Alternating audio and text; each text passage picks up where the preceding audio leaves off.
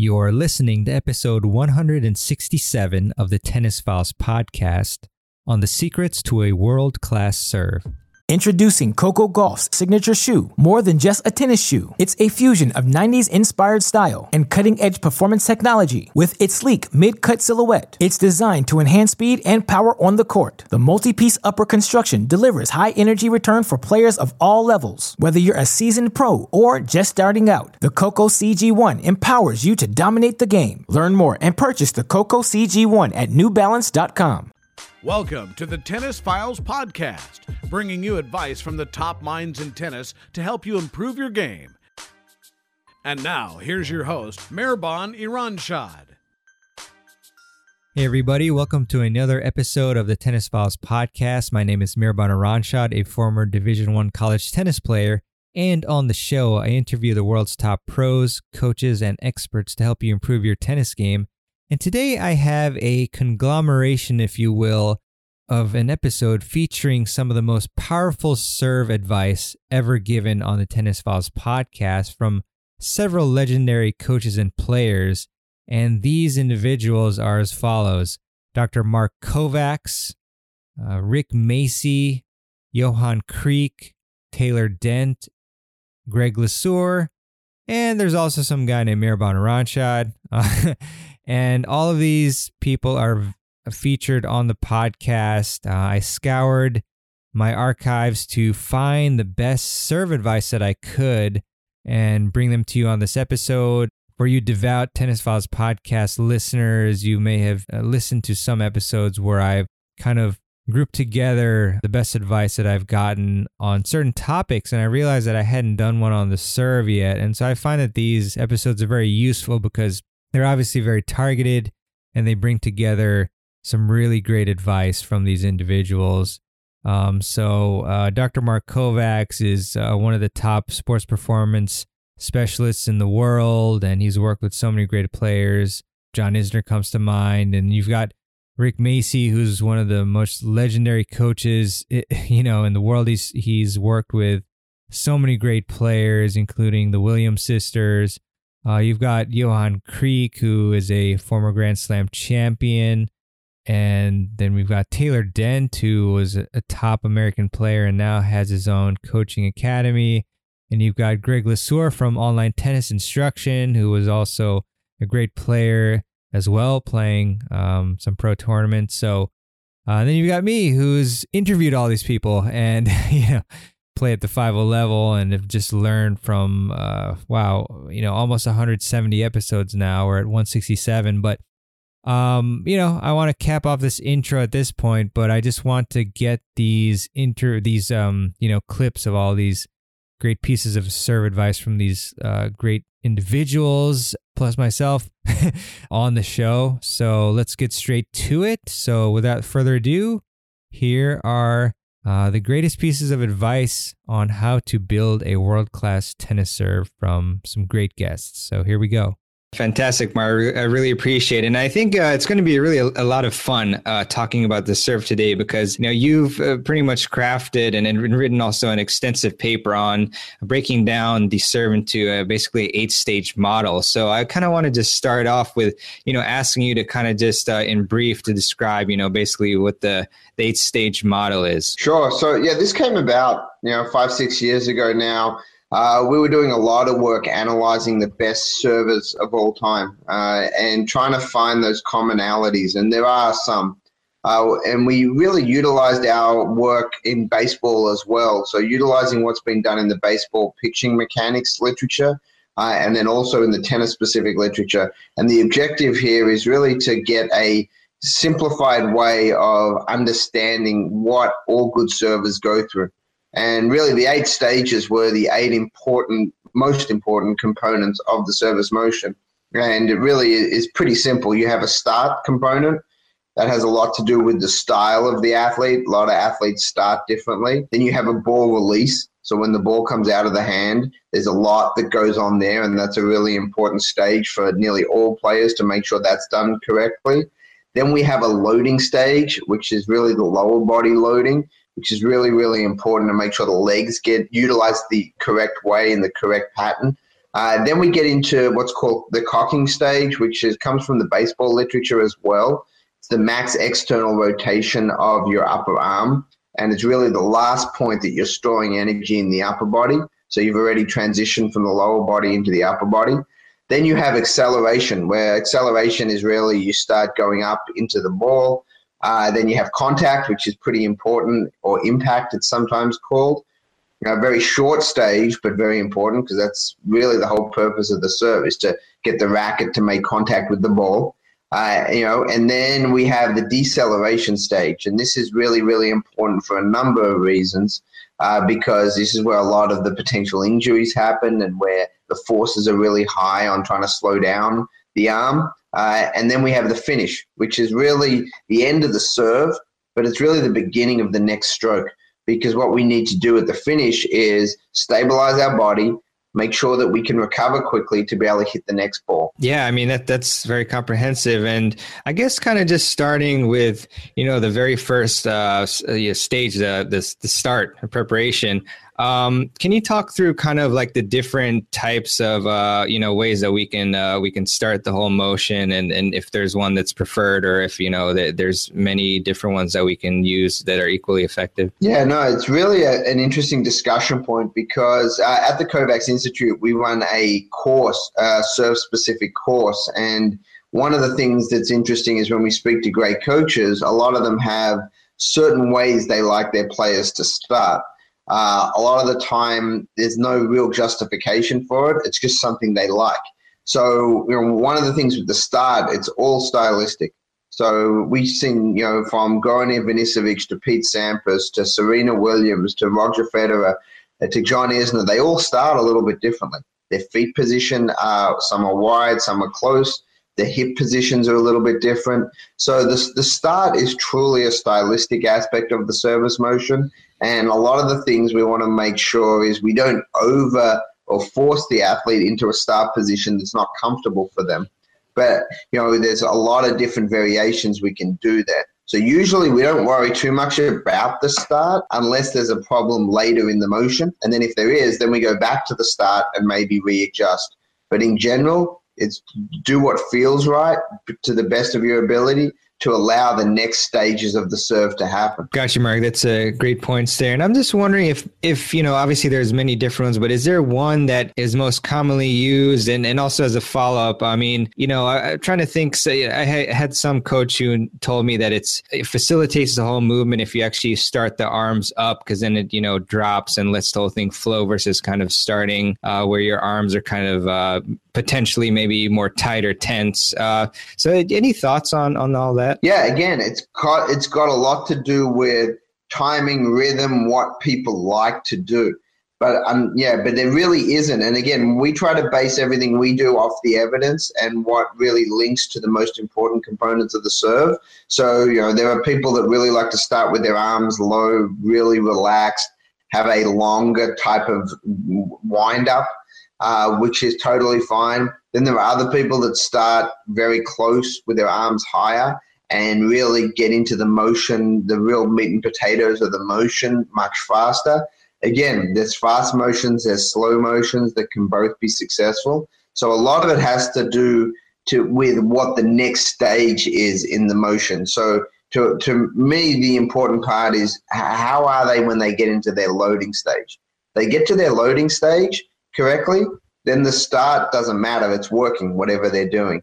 So a lot of the time, unless you're talking about a true beginner, the start is not really something you need to teach. You need to make sure you understand it, but you really need to understand the release stage, which is next, and then the loading stage. They're the two most important from a standpoint of getting the mechanics correct. Gotcha, Mark. Perfect. Thanks so much for that. And so now talking about the release, kind of want to get into the specifics of the mechanics, because that from what I'm reading is just basically when the toss goes up. And there is some nomenclature here, which maybe for the audience we can clarify. Basically, it's saying that the muscle activation is very limited in the left erector spinae. I'm probably pronouncing this horribly.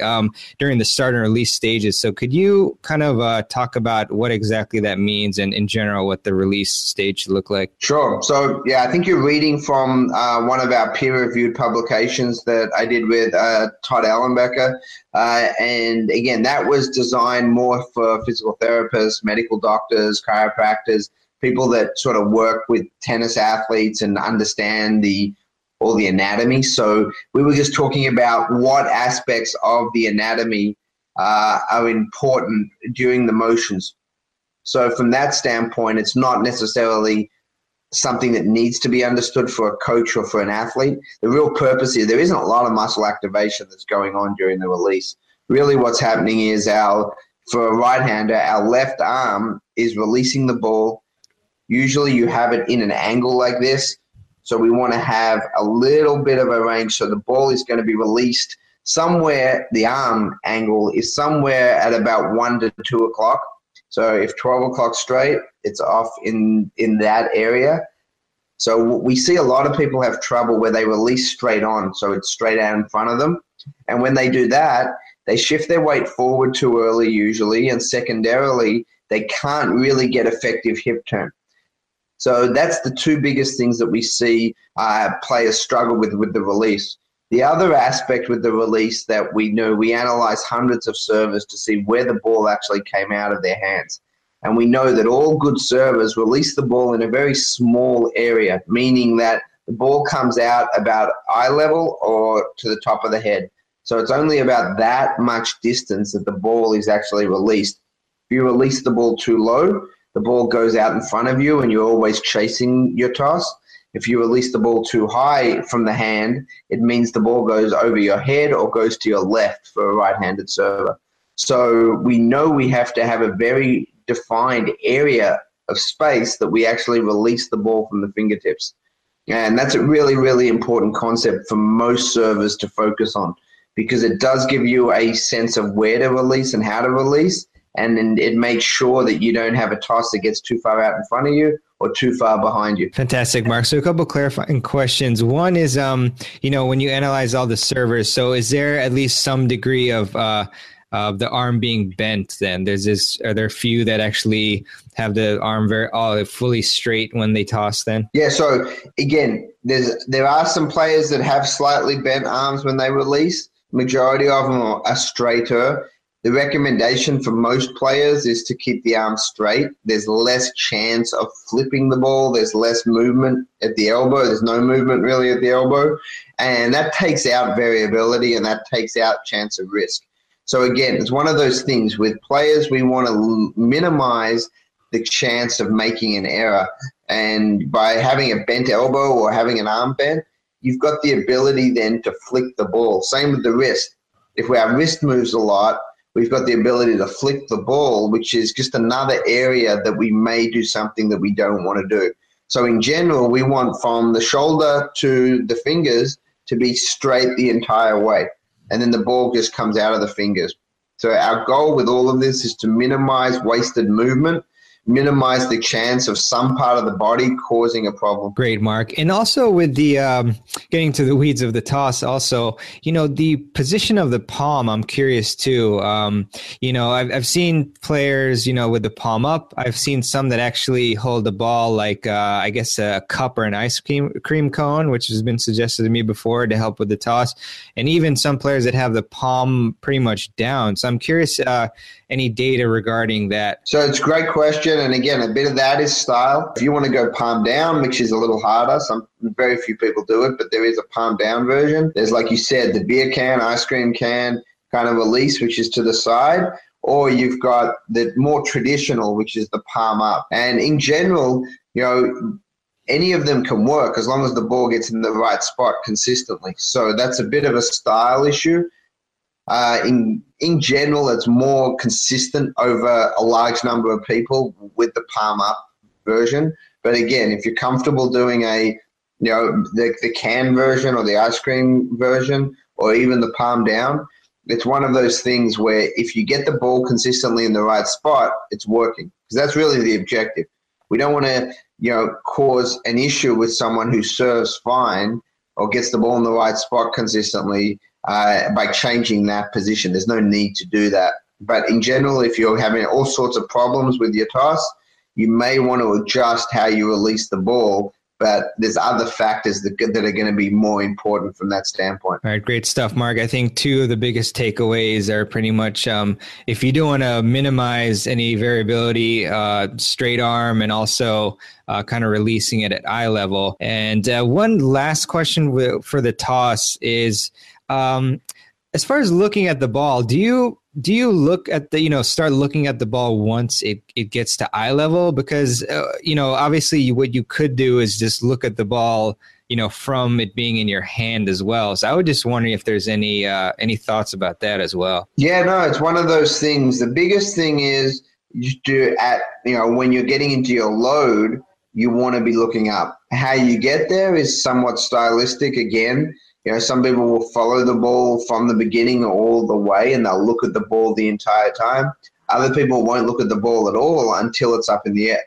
So it's one of those aspects of maybe, I like to a lot of the time say, even though I analyze the serve in great detail down to the millisecond of movement, most of the time I'd say in this situation, don't overthink that piece of it, because you can really get yourself in trouble if you're overthinking too many parts of the motion. Let me overthink it, and then as a player, or even as a coach sometimes, keep it simple and focus on the things that really matter. Exactly, Mark. Appreciate that advice very much. And so now we get to the loading phase, which is just incredibly important. And you see, a lot of mistakes being made here. And just kind of want to talk to you or ask you about really the critical elements of a good load for the serve. Yeah, so loading's the most important stage from a lower body perspective. If the load isn't done correctly, the rest of the service motion will never be perfect. You can make up for some areas in the upper body, but if the load's not done right, what we typically see is the lower back puts more strain, the abs, we put more strain, and then, of course, the shoulder and elbow starts doing more work than they need to. So it's really, really important to have a great load. The couple of things that you need to remember is making sure that you get two big aspects involved. The back leg needs to load. So we need to push down and back on the back leg, and we need to get a twist rotation of the hip. So for a right-hander, the right leg goes down and back, and then the right hip turns a little bit so that it'll actually turn somewhat clockwise for a right-handed player.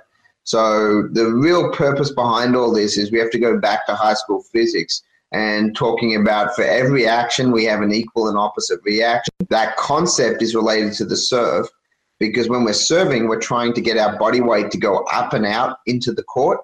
And to do that effectively, we have to drop our weight during loading back and down. So this is a really, really important aspect of the serve, that we understand the motion aspect so that we store our energy correctly so that we can release it in the right direction. And most players screw that up. That's really where we see the majority of players screw up. They shift their weight too far forward too early, so their front leg does most of the work. Back leg's not engaged. If the back leg isn't engaged well, you leave miles per hour on the table. So it's really, really important to make sure that you understand the importance of the back leg, the importance of not shifting your weight too far forward, because if you do that, what happens is you usually over-rotate, meaning that your shoulders over-rotate and they become parallel to the net too early in the motion. And by doing that, we really limit our ability to hit different types of serves, and then our upper body does more work than our lower body, which increases our injury risk potentially, but also zaps us of potential power. So there's a lot of factors there that can really limit your serve if your lower body isn't done correctly. All right. I hope you enjoyed that clip from Dr. Mark Kovacs on the 8-stage model of the serve. Some really great advice there. Really enjoyed that talk with Dr. Kovacs, and I hope to have him on in the future for sure, and definitely on my tennis summits moving forward. So Now we're going to go to the great Rick Macci. So let's roll that clip for you. Rick, I feel like the serve is just the stroke that people struggle with the most from what I've seen. And can you kind of explain like why, I don't know if you have the same view, but why is the serve such a complex stroke that so many people struggle with? It's interesting because just through all my experiences and, being around a lot of biomechanists and, people through my career and, studied this stuff and looked at, millions of video at 400 frames a second, the serve is the easiest thing to teach, even though it's the most complicated because there's no movement. It's like hitting a golf ball, except obviously the ball's not stationary. But since there's no movement, there's a lot of things that are easier to pull off with the serve. But the reason why it's more complicated, 99%, I'd say, people don't understand the serve. And when I say that, I even mean world-class athletes, coaches, and all levels. They don't understand the science behind the serve. Now, it's complicated because you got the left side of your body doing something and the right side, and there's a lot of moving parts going in a lot of different directions, and it requires a little more coordination, so that's why it's problematic for the club player. The club player doesn't even have the right grip half the time. So if you're talking even at the world-class level, and I did a study of this, okay, over 95% of the women on the tour, biomechanically, the serve is incorrect. But if you do millions of anything, you're going to perfect something pretty decent. All right. So that being said, the science behind the serve is, and I mentioned this earlier, leg drive initiates racket speed. There's an optimal time when the racket should be going in and the leg should be going up. This is called counterintuitive. When one thing is going one way, the other is going the other way. So the science is the legs are supposed to drive the racket down into the lower part of the back area, if you want to call it that, or it just goes into that area. But most people enter that area anywhere from 10 to 100% too soon. They don't put the racket not only in the right place, okay, but they drive the legs at the wrong time. And the human eye can't see this. And I worked a lot with all the players at player development when the USTA was at Everett, and almost everybody was wrong. Even Riley Opopka, who I spent a lot of time with, who's now 7 feet tall. It's amazing because you can still do it wrong and still get a lot out of it. And it's kind of hard to explain in this interview exactly what I'm talking about. But the racket, you're preparing to hit the ball, the racket's to the outside, whether you're starting to drive your legs when the racket's like, say, Sampras or Kyrgios or Roddick or Tsonga, they drive it when the racket's a little more to the right, okay, the legs start coming up and it pulls the racket in, or the racket's up like Tim or Federer a little bit. That's a good way to do it also. But when you do it like Sampras, Tsonga, Roddick, people like that, the forearm will rotate actually, from my research, about 90%, 90 degrees more, and you'll get more power and spin. But I don't want to get too off track from your question, but the number one culprit is people drive the legs at the wrong time. And people use your legs more. And they keep making the problem worse because the racket's already in too soon. And once I explain this at a seminar or convention over and over again, people understand it. But you gotta, the human eye can't see it, even though I have a human eye, but the human eye can't see this. It happens too quick. And you can do it wrong and still get away with it. And there's a lot of guys on the tour that are flawless. And there's a handful of girls that are. And then on the second serve, it's brutal because most everybody leaks and puts the racket in way too soon because they don't want to double fault. So the timing of the legs and the racket are all wrong, but you can still pull it off. But that's really in a nutshell. And I covered a lot of real estate there. And that's why I've been fortunate, to have a lot of people, no matter what level they got to, everybody, if they listen and they put in the homework, I can get them a great serve, no doubt. Wow, Rick, that is fantastic stuff. I'm personally going to rewind this a few minutes and listen to that a few times. That was great stuff. Appreciate it. And as far as what you just mentioned, the timing of the legs and the throwing, is there maybe one drill that you might suggest us to do as maybe a simple drill to kind of just help nail that in a little better? Well, what I do is I put the people on probation. I put the racket up at a 90-degree angle. I put my racket next to their racket so they can't move it. I have them toss, bend, and tilt, and they start to jump first or drive the legs first, and then I let go of the racket so it shoots the body up into a dynamic cartwheel, and I can actually feel their racket pressing against my racket because everybody wants to leak the racket. So at the end of the day, that I do that more than anything, and everybody serves better with my racket on their racket. How crazy is that? I mean, I have so many things. People just freak out, and the parents freak out, and they video this stuff. And it's like everybody's freaking out about this, and they're going because I make it happen for free, and free is good, and it shoots the body up into this vertical position. And like I said, they go into the dynamic cartwheel a lot more explosively, and they all say the same thing. I go, were you higher off the ground? Yes. Did you reach up more? Yes. Did the ball go over the net higher? Yes. Did I tell you to do any of those things? No. Wow. See, they all happen for free, and I don't even tell people to bend their knees, unless they don't bend their knees, obviously. And I actually reverse engineer it. Sometimes I have, and I can't put this in an article, so I don't want people to start throwing darts at me because they need to come and watch me teach, because that's why I couldn't write it. See, you don't try to jump. Your legs drive, and you come off the ground, and we call it a jump. But sometimes, if you think about it, how many people have you had that you've taught in your lifetime that jump too soon? None. Okay? Everybody drives their legs too late because no one understands the theory. I have people jump too soon, and they still can't do it. I have them jump on purpose, like they're playing volleyball, okay, spiking a volleyball, and they all serve better. Because what it does, it makes the racket more dormant, so their racket's not all over, Palm Beach County down here, and the legs drive the racket, and it's a pulling action. It's not just, total spaghetti, out of control arm thing. Don't get me wrong. The arm is loose and you're free and all that stuff, but the legs drive the racket. That's why you see a lot of the guys serve look different than the women serve. Not that the women's serves are bad. I'm not saying that, but they look different. They're shorter. They're more compact. They're more organized, and it's like a karate move. So it's a whole different concept because the guys have a tendency to do it a little different. Maybe they threw a ball as a youngster different, where the leg, hip, and shoulder were synchronized, whatever. But the problem is your arm is twice as long, got a racket in your hand. Everybody overcooks it extra crispy. The racket goes down the back too soon on the other side of the head. And there's just some a minutia problems that occur on the serve. And, if they went at it from a biomechanical point of view and you really understood what should happen. But what most people do is they say, use your legs more, jump more, reach up more, keep your head up. Those are all good tips, but all vanilla, and they're a symptom because no one really understands the real culprit.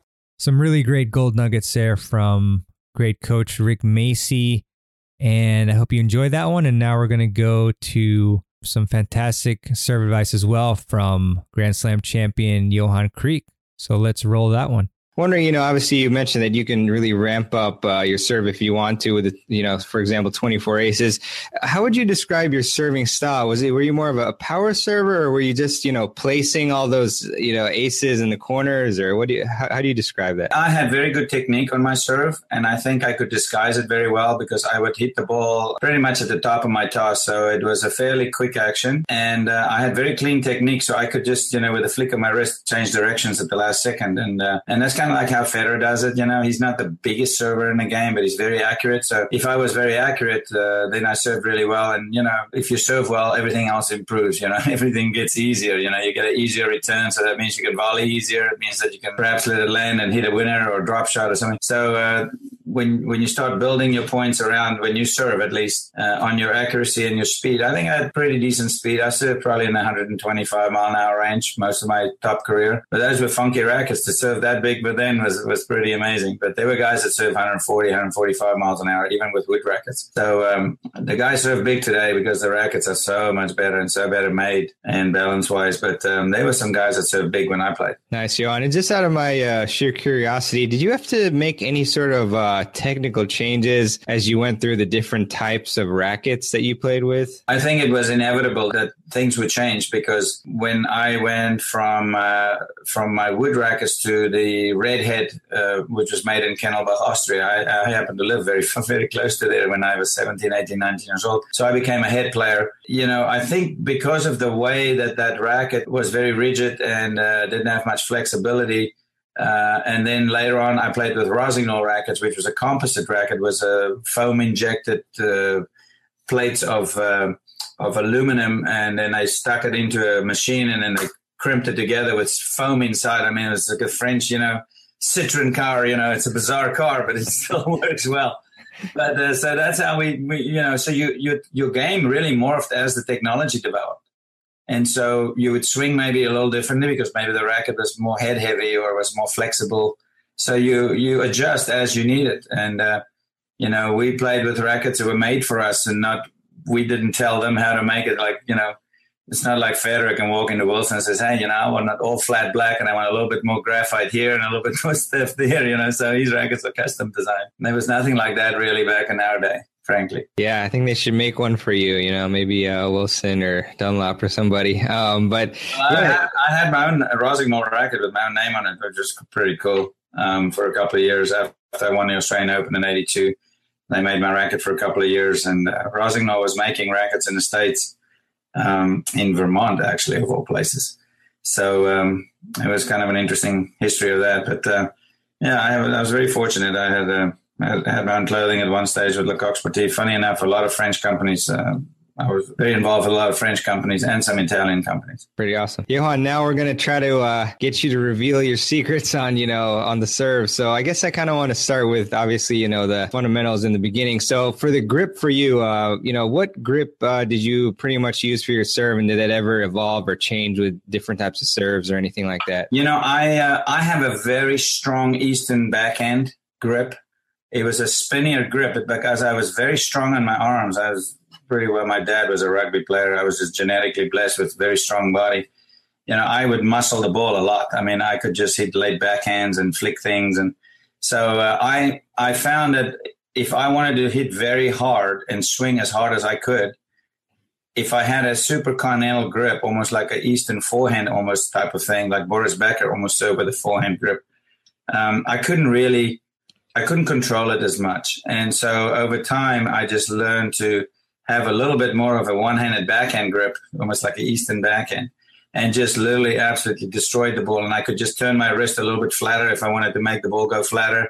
So that's kind of how I played. I had just enough cup to hit it, way over 100 miles an hour every time. And my second serves were probably between, I would say, 95 and 105, 107 miles an hour second serves back in the day.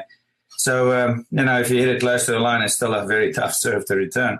But I didn't really mess around with my grips too much. I think one of the things that really messed me up was when I went from like a Rosignol racket to a Yonex racket, for instance. All the companies have different grips. Head makes a very flat grip. Wilson makes more of a round grip. Yeah. So, when I got to be pretty finicky with my grips at around the earlier 80s, 84 or so, after I started to do really well, I realized that Warren Bosworth was the guru guy at the time for customizing rackets, and he lived in Boca Raton, Florida. So he asked me one time, in fact, I think myself and Lendl were the first guys that really got into this technology of having your rackets identical. And so I would have all my rackets sent to Bosworth, and he'd actually asked me to make some comments on the grips or whatever I wanted to, send me your rackets and tell me what you think of this one, what is that one. And I would just put a paper piece around the grip and put a rubber band in it and made some notes. He couldn't believe how accurate I was by just feeling the racket. I could be a gram off in terms of height and feel it with my hand.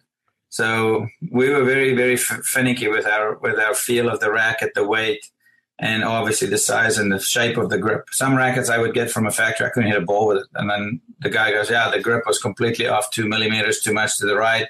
So the head was a little bit shaped differently when you hit the ball. So just little things like that, So that's why the guys are pretty accurate nowadays with the customization of their rackets. It's an absolute must. Yeah, it's really incredible how much it affects you guys at that level of the game. And so, you mentioned obviously that you use sort of a Eastern backhand grip on your serve, which is great to show that, there's different ways to do things and you can still be very successful. But for most of your students, is there like a grip that you personally recommend to them on the serve? Yeah, I would say there's a regular continental grip is pretty much a very safe bet to go with. If I see a kid shows up in my academy, not every kid starts with me. I mean, then I'll just be a beginner and a customization type of coach for up and coming players. Take 20 years to develop it. And a lot of kids come to me and they're already pretty well developed, have their own types of styles and so forth. So when I see genius, I leave it alone. I'm not going to, if a Nadal or a Seles or a Santoro type of player shows up at my front door, I'm actually enjoyed it. I enjoy those types of players because you don't see so many of them. It's so few that you see it so rare. Ambidextrous people. And, I find it's kind of the spice of tennis life, if you will. But I would say, I play middle of the road for my regular kids, pretty much continental grips on serves. If I find that the girls don't really feel that they get enough spin on the ball, then I may make a tweak and change it to a 2 millimeter over so it feels a bit more spinny for them. And that's about it. But I play pretty much middle of the ground with the grips on the serve. Gotcha, Johan. And so apologies in case I get this wrong for some reason, but when I was watching old videos of you, I think, for the stance part of it, you had a pinpoint stance, and I think you might have brought your foot across. But I was just wondering, kind of your thoughts overall on the stance of the serve. Yeah, I mean, obviously, guys like a McEnroe completely stood sideways, and he just had his own way of serving, which turned out to be one of the best ways ever of that era. But for me, yeah, sometimes I think if you look at anyone's career, I think if you look at the young Federer at 18, 19 and how he plays when he was 25 and when he played when he was 30 and now he's 36, 35, I think you'll see that the things do change over time. And whether you like it or not, things do change. And I think from my perspective, I think I ended up just by sheer not paying attention because I really didn't. I was more of a sensei player. When I mean by that is I feel the ball, I feel the way I play.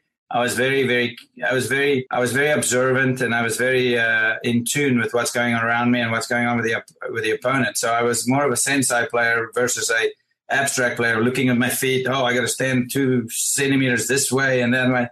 I'm not that type of player. I'm a complete feel player. And so what happened with my right foot, I never really planted it next to my left foot. I kind of almost slid it in front of my left toe. So I was kind of like weird stance, but I felt all right. And no coach ever told me, hey, it kind of looks funky, you got to be maybe different. So I just kind of kept it going. But, over time, if I look at my serve now, even when I was in my 30s, I probably was a bit more cleaned up at the bottom end of things. Gotcha, Johan. That's great insight there.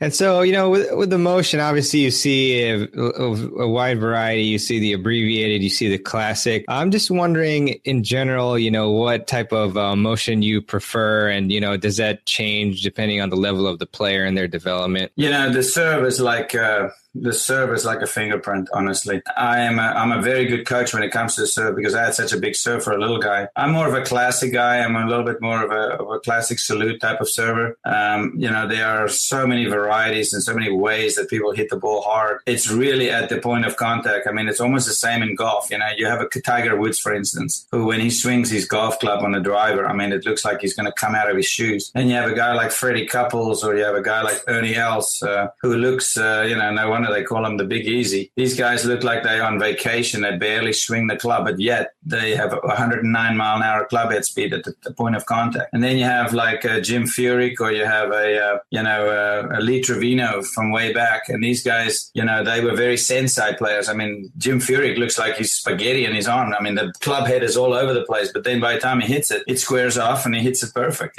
So the serve is very much the same. I mean, obviously, Nadal has, for a lefty, actually had improved his serve tremendously since 2007 in the last, I would say, 10 years. I mean, his serve was not good when he first came on the tour, even though he was winning a lot. He was such a physical specimen, but his serve was really kind of a liability almost. But he got away with it because he could spin it, and he's a lefty, and, you don't play lefties all the time. You play lefties once in a while. So he got away with it, but I think he knew that eventually people will be onto that serve. And so he had obviously, with Uncle Tony, made some changes to his serve. A guy like a Roger Federer is a very clean action, sort of more traditional maybe. He's got unbelievable smooth technique and timing, and he's a sensei player too. I think Federer is he could go away for a year and come back and still play the same, Whereas in Nadal, he'd probably go to the insane asylum first, get his head straightened out, go out and play 10 hours a day for 6 months straight, and then he'll be back.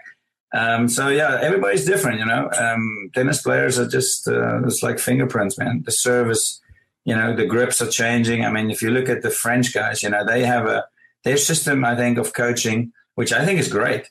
I think the French system is to kind of freelance the guys. They give them a lot of freedom. Introducing Coco Gauff's signature shoe. More than just a tennis shoe, it's a fusion of 90s inspired style and cutting-edge performance technology. With its sleek mid-cut silhouette, it's designed to enhance speed and power on the court. The multi-piece upper construction delivers high-energy return for players of all levels. Whether you're a seasoned pro or just starting out, the Coco CG1 empowers you to dominate the game. Learn more and purchase the Coco CG1 at newbalance.com. All right, excellent stuff from Grand Slam champ Johan Kriek on some great serve secrets from the pros. And now let's go to a lot of great advice from Taylor Dent on how to hit a 149 miles per hour serve. Let's see if you can replicate that. So let's roll Taylor's clip right now. You gave us some amazing advice on the volleys, so I can't help but ask you about the serve. And this is kind of maybe a silly question, but Taylor, what is the secret to hitting a 149 mile per hour serve? Well, I think there's a lot. I think there's a lot that goes into it. I mean, obviously, I don't know if the term kinetic chain is correct, but it's more or less correct. You know what I mean? You need to be firing your body parts in the right order. I would say and this is where I will disagree with kind of the common thought is I don't think the legs are a huge deal for increasing speed. Now for creating spin on the ball, they are a massive deal. But for creating speed, not so much. The shoulder turn, think about like a baseball pitcher. When they've got a runner on first and their back is to first base, they don't have the luxury of that big shoulder turn. You know what I mean? So they just do a little quick one, and because of that, the quality of their pitches deteriorate. Right? When there's no runners on and he doesn't have to worry about somebody stealing the base, you see this huge, massive shoulder turn. Why is that? They're loading up for that power. So I'd say that's a big one. Another power killer that I see is when people they get in their trophy position right before they're about to explode, and the energy on their elbow is already spent. And what I mean by that is the hand is already laid back on the wrong side of the elbow. Like if you think about having your palm down and then shooting that elbow forward, and that starts that throwing motion. It's more, throwing and hitting a serve is more about the elbow coming, forward in the throw or up and forward for a serve rather than the hand going backwards. You can't have the hand going backwards. It actually kind of stays in the same area as the elbow comes forward. So that one is a big one that I see all the time. People bring the hand backwards, and it just kills the elbow's whippiness. The other thing is, the wrist snap. Everybody snaps their wrist. You can slow-mo everybody. It's like a forehand. Everybody snaps their wrist.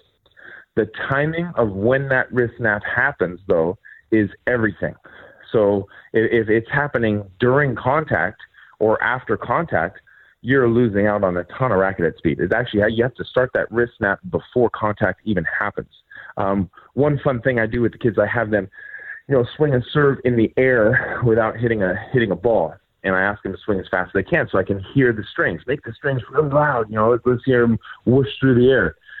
And then after they're swinging hard, I say, okay, so where, and this is cool, you can do this yourself, where in the air are they the loudest? And you can definitely hear where they are. And most of the time, it's like eye level in front of them, straight in front of them. I'm like, well, that's funny. That's not where you want to be fast. You want the strings to be fast above your head, because that's where contact is. And so, that's kind of one little trick to feel how early that wrist snap has to happen. So if you get a good shoulder turn, if you get that elbow firing in pretty fast, and the wrist snapping on time, I mean, you're on your way to hitting a real big serve. So I think those are the three biggest ones for sure. Awesome. Thank you for that, Taylor. Great tips there. I have an audience question from Laith who asked, and I know you just gave us some drills, but he asked, what exercises did you do to increase your serve speed? I think it's personality. A lot of it's personality. I can remember when I started playing tennis, my dad was working with Michael Chang, and all I wanted to do was hit my serve harder than Michael Chang. I'm like, I'm 10, 11 years old, so I didn't care if it hit the back fence. It was going faster, and that's all that mattered. I mean, another example of that is Nadal's forehand. I can remember watching Nadal practice when he was younger. He was hitting his forehand so big it was scary. I'd say 50% went in the back fence on the fly. So it's just, I think just going, if you want to generate some racket head speed, go out there, practice some serves, and don't try to hit them in. That's the worst thing you could do if you're trying to develop speed, because we're trying to push past what your body can handle. So just be reckless, hit them big, hit them fast. And obviously warm up, don't hurt yourself, but that's how you build speed is you overclock it, you overtrain it. You know what I mean? You go a little bit past what you can handle, and then you do that enough, and those miles per hour start creeping up. Yeah, it makes a lot of sense. I mean, obviously a lot of players, their goal is to just get it in, and there's no way that you're going to generate much pace if you're trying to do that.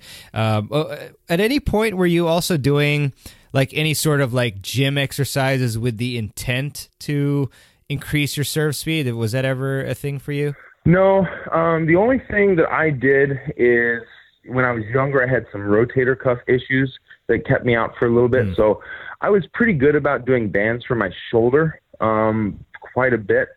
But other than that, I mean, everything, a lot of power in tennis, because you can see some big weightlifters out there not really hit the ball super hard, right? And then you can see someone like Federer, who's not really a big guy. I mean, he's 6'2", and he's 175 pounds, and he can hit his forehand insanely hard. It's huge. So a lot of power, and same thing in golf, right? Because we have a tool, a lot of power is generated from the whippiness and the elasticity. So everything that I did to get stronger and bigger was all about my legs, lower body. Upper body was just trying to stay injury-free. Great stuff from former pro and current coach Taylor Dent. Really enjoyed that interview with Taylor. And now let's go to some really excellent advice on the serve, including the biggest mistakes and the importance of variety on your serve with Coach Greg Lesueur from Online Tennis Instruction. So Greg, as far as the serve, just a couple questions about the serve, and we'll try to get to some audience questions too. But a similar question to the volley, which is if you had to pick one part of the serve, or maybe even a couple parts if you like, that you have found throughout all of your coaching of many thousands of players probably by now, that they commonly have issues with, what part of or parts of that stroke would it be? Yeah, Mervin, it's interesting when it comes down to the serve. There are four aspects to it. I mean, you got the grip, you have the swing, you have the body, and you have the toss. But just kind of overall, looking at the arm action, that's where you actually generate the most power. Although everything's involved from the ground up, the body and so forth. But I don't know how many serve we reviewed online. I mean, it's in the thousands, and people have worked with in live instruction. Where people really, which way I got to move here, where people really lose it is the beginning. And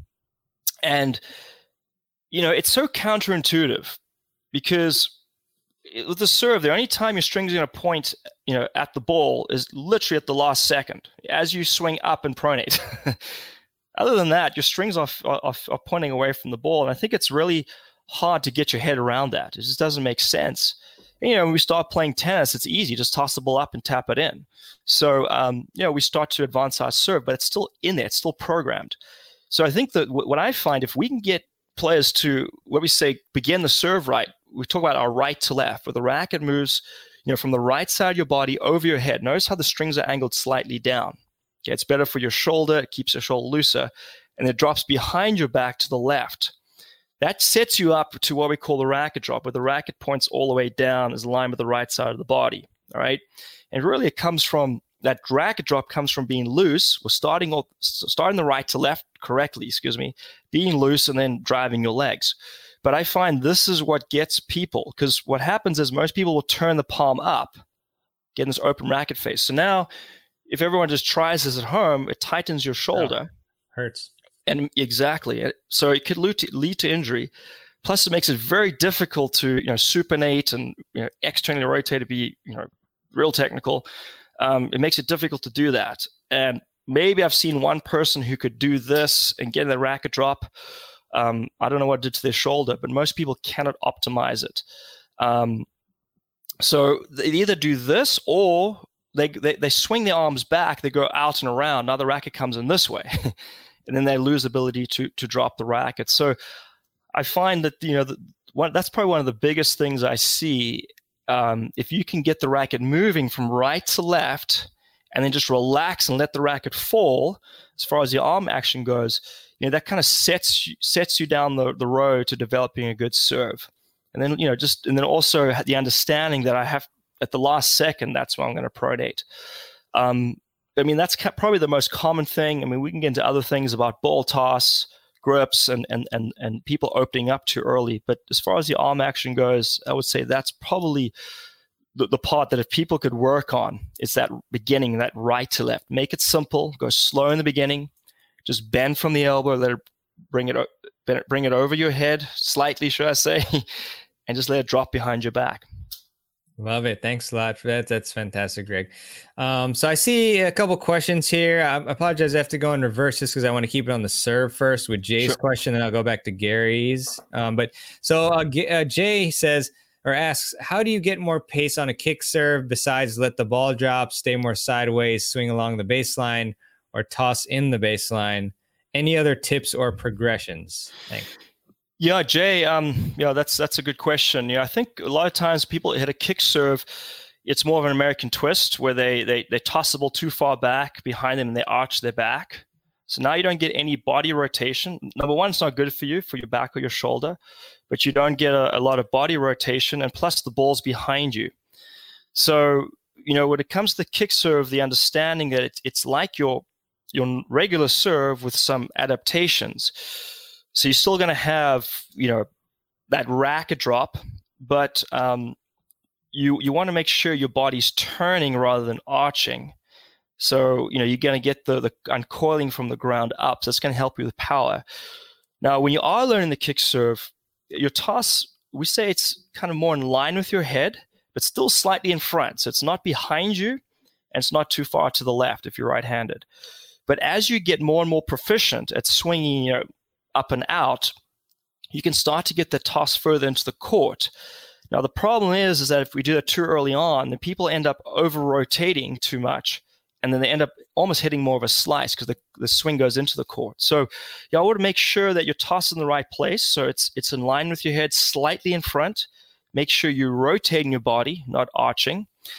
Provided you have a good racket drop, once you can do all those things, you want to toss further into the court, but still stay sideways. Because when you further into the court, and you can do this when we get off the court, you can take your racket and swing fast, and the swish is going to happen in front of you.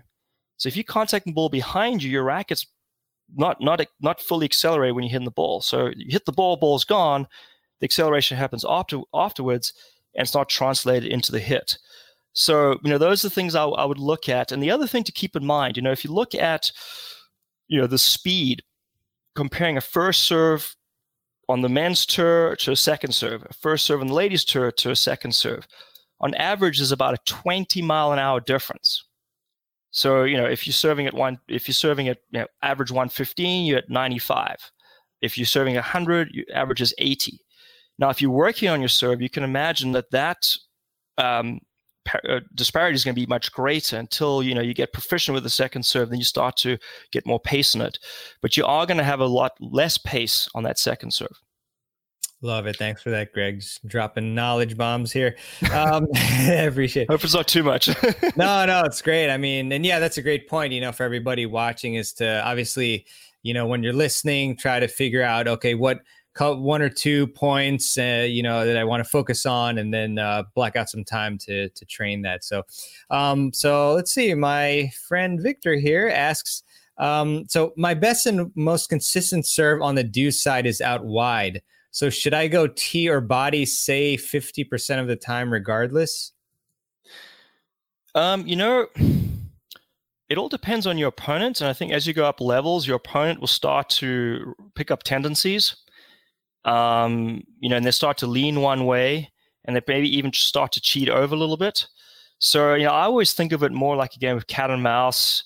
I grew up playing cricket. You got a bowler, you got a batsman, you got a pitcher, you got a hitter in baseball, and you're trying to keep them guessing. So if you have one serve, once you get to a good opponent, they're going to pick up on that. And if you got that good wide serve to the deuce court, my assumption is that you probably struggle to hit down the tee. So then your opponent can stand all the way over to the right, and then they can pretty much pick up all your serves.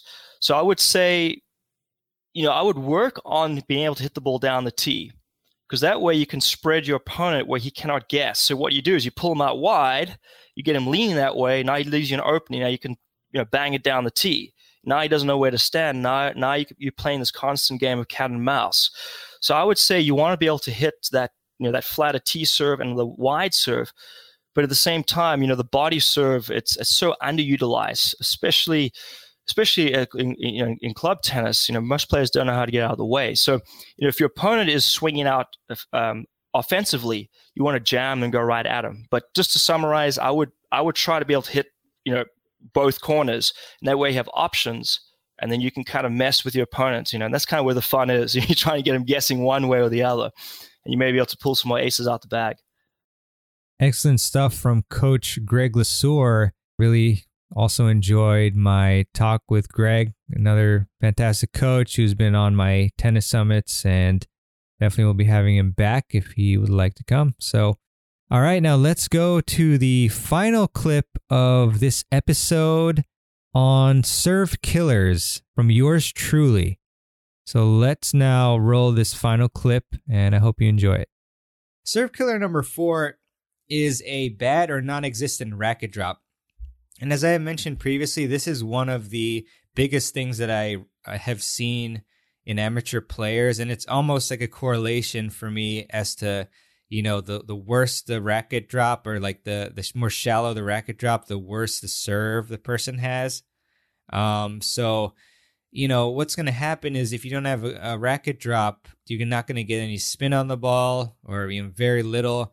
And you definitely won't get as much power on the ball for sure. I mean, just like, go to YouTube and click the gear button and then click on 0.25 or half speed when you're watching like a video of any pro player serving, and you're going to see a really nice racket drop. And then do the same with amateurs, or just watch them and you'll see like no racket drop. And so, obviously with this problem, there's several solutions that you can have. And the first one that worked for me, because I noticed a lack of racket drop in my serve at one point, what you want to do is just start the racket at the racket drop position, because that way you're going to get a feel for the racket drop itself. So you just want have the racket kind of droop down, behind your back even, and then just brush up on the ball. And then your arm is going to get used to getting that position. And then after that, progress to having the racket at the trophy position, and then drop the racket.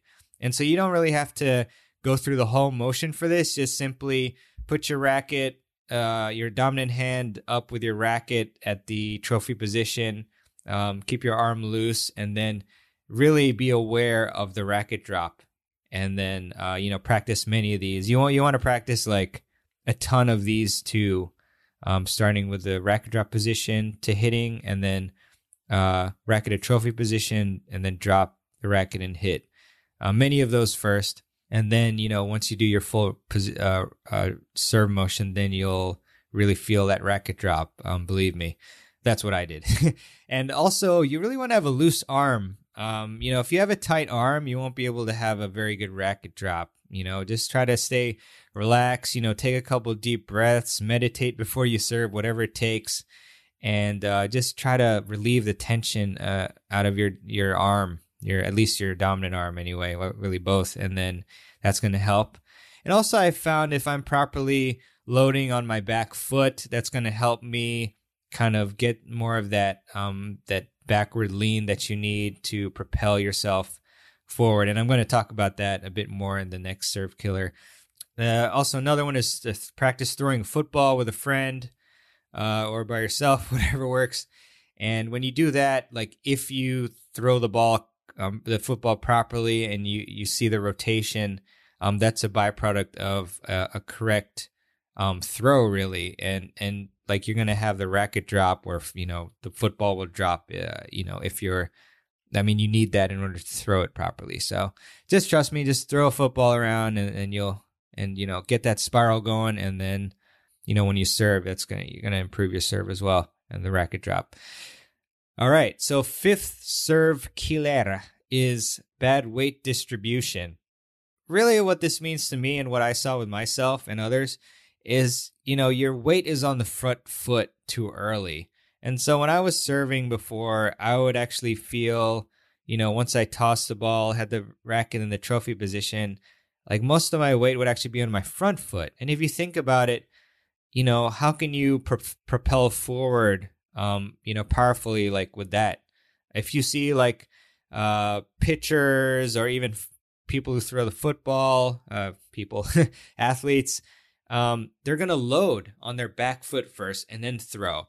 And I really have to give a lot of credit to Mark Kovacs and also Will Hamilton. They actually had a great course called the 100 Mile Per Hour Club, and of which I am a proud member. And so basically what Mark was telling Will is that you want to practice your serves on your back foot. So this is, getting into the solution here. Actually, like let's say if you're a right-hander, you want to lift your left foot up, and then that way all your weight is going to be on your back foot, and then you just want to hit a normal serve. And what you're going to be forced to do is load on your back foot, obviously, because your front foot is up, and then at the point of impact you're actually going to shift your weight forward. And trust me, I was actually able to hit harder serves doing this than like my normal motion, and that's obviously because you're loading on the back foot. And Mark likes to say that, the serve is actually more akin to shot putting. So you're loading back and down, and then you're exploding up and forward.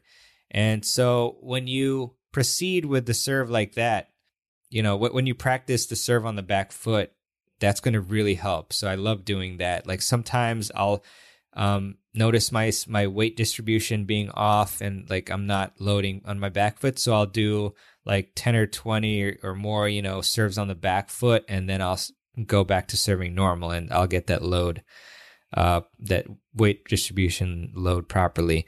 And also another way to think about it is just to think to yourself, as you're getting to your power position, think majority of weight on back foot. So that's a lot of help. I'm telling myself like, 80% or so, just so like I'm really loading up like I need to. And, that works for me. It's worked for a lot of others. So there you go with that one. And also you want to practice the power position too, because a lot of people have a bad power position. This is almost like a serve killer in itself. Like if you freeze the trophy position for a lot of players, like they're not where they should be. They're either like leaning too far forward, or their racket face is not in the proper position, or their arm is like in a weird position, like, stuff like that. So you want to really have a strong power position, where you're loaded and your weight is back and your body is turned. So then, you can uncoil, and really smack that ball, or, produce a ton of spin. And another solution with that, you just want to remember, actually, it's not quite a solution, but you want to finish on your non-dominant foot, because a lot of people, like when they're serving and then they load and then they hit, they're actually landing on their back foot, which is not the way to do it. You see that in like older style serves, but you want to load on your back foot and then explode up, shift the weight forward, and then land on your non-dominant foot, your front foot. All right, serve killer number 6, that's 6 in Spanish if you didn't know. Thank you, Duolingo. Is if you're opening up too early. And if you open up too early, you lose a lot of power, and there's really no way you can hit a topspin serve. You could hit a slice, okay, but you can't hit a topspin serve. So what I mean is, like, let's say, you coil properly, whatever, but then you open up your hips, way before impact, then you're losing a lot of power. And you can actually feel this, how you should be coiling and uncoiling if you use a medicine ball. and do some of those throws, it's going to really force you to coil and uncoil, and especially for ground strokes. But anyway, basically what you want to do as a solution for this is to keep your tossing up arm longer, because if you do that, you're going to keep yourself in the trophy position for as long as possible, and then you'll explode up into the ball, when it's really time to do so. Because a lot of people, it goes hand in hand that they open their hips up and drop their tossing arm too early. The second solution here is, it's kind of obvious, but keep your body coiled as long as possible. That way you won't open up early. So just try to remember, keep coiled. And for kick and toss spin, you really want to actually stay sideways as long as you can, because your follow through and finish is going to be sideways as well in most cases. So stay sideways as long as you can through the swing, because that way you'll really be able to brush up into the ball and hit that top spin and kick. So those are the three solutions for opening up too early. I think really the most important is to just be cognizant, recognize this problem, and then try to fix it, obviously. All right. If you're still with me, I really do hope that you enjoyed all these serve clips, and I really do think they really unleashed a lot of great advice on the biggest mistakes we're making, and the biggest power sources, and how we can fix our flaws on our serve technique, which, as you can see, even some of the best players in the world, they had serve leaks, if you want to call them that. You harken back to Novak Djokovic being number 3 in the world and still having this somewhat funky looking serve. So, you can still be a great player if you have technical flaws, but you are leaving some on the table. Obviously, I think with Novak fixing his serve, that is a pretty big reason why he is at the top of the game right now. But just to let you know, if you haven't realized it yet, you can check out all of these episodes, the entire interviews, which I highly recommend, and episodes in my case. So for Dr. Kovacs, you can go to tennisfiles.com/81. Rick Macy, tennisfiles.com/98. Johan Kriek, tennisfiles.com/89. Taylor Dent, tennisfiles.com/128. Greg Lesueur, tennisfiles.com/150. And finally, the episode on serve killers from yours truly, tennisfiles.com/62. And you can just alternatively go to your podcast app and then look up these episodes on there according to the numbers that I just mentioned. And yeah, so I'll have all the links to each of these episodes as well in the show notes page, or, they'll be in the notes within your podcast app. Alrighty then. Well, this was a really fun episode, and I hope you enjoyed it. And I just want to leave you with a quote, as I often do at the end of the show. And this one is by Napoleon Hill. And he said, "If you cannot do great things, do small things in a great way." And, the rest of this is my explanation, but if you do small things in a great way, then eventually great things will come from those small actions that you do over and over again. You practice your volleys consistently, little by little, and then all of a sudden, boom, you have fantastic volleys. So, and so forth with the serve. Probably should have mentioned that instead of volleys, but you get the point. But yeah, alrighty. And also, I would really appreciate it if you would subscribe to the Tennis Files podcast if you are not already subscribed to the show, and it would help the show, but more importantly, it would automatically download all the episodes straight to the podcast app that you're using, so you don't have to fiddle around with the app and try to search each of my episodes. You can just have them on automatically, which is the beauty of technology and subscriptions. Free in this case. Okay, well, thank you again for tuning in, and I look forward to bringing you some more great content to help you improve your tennis game. Of course, that is my passion, and I'm glad that you are passionate about the sport of tennis, the great sport, the greatest in the world, in my opinion, and hope you're enjoying the French Open as well. Some really insane matches there. So, okay, have a fantastic day, week, month, and year, and we will see you on the next episode of the Tennis Files Podcast. Take care. Thanks for listening to the Tennis Files Podcast. For more tips to help you improve your tennis game, visit tennisfiles.com.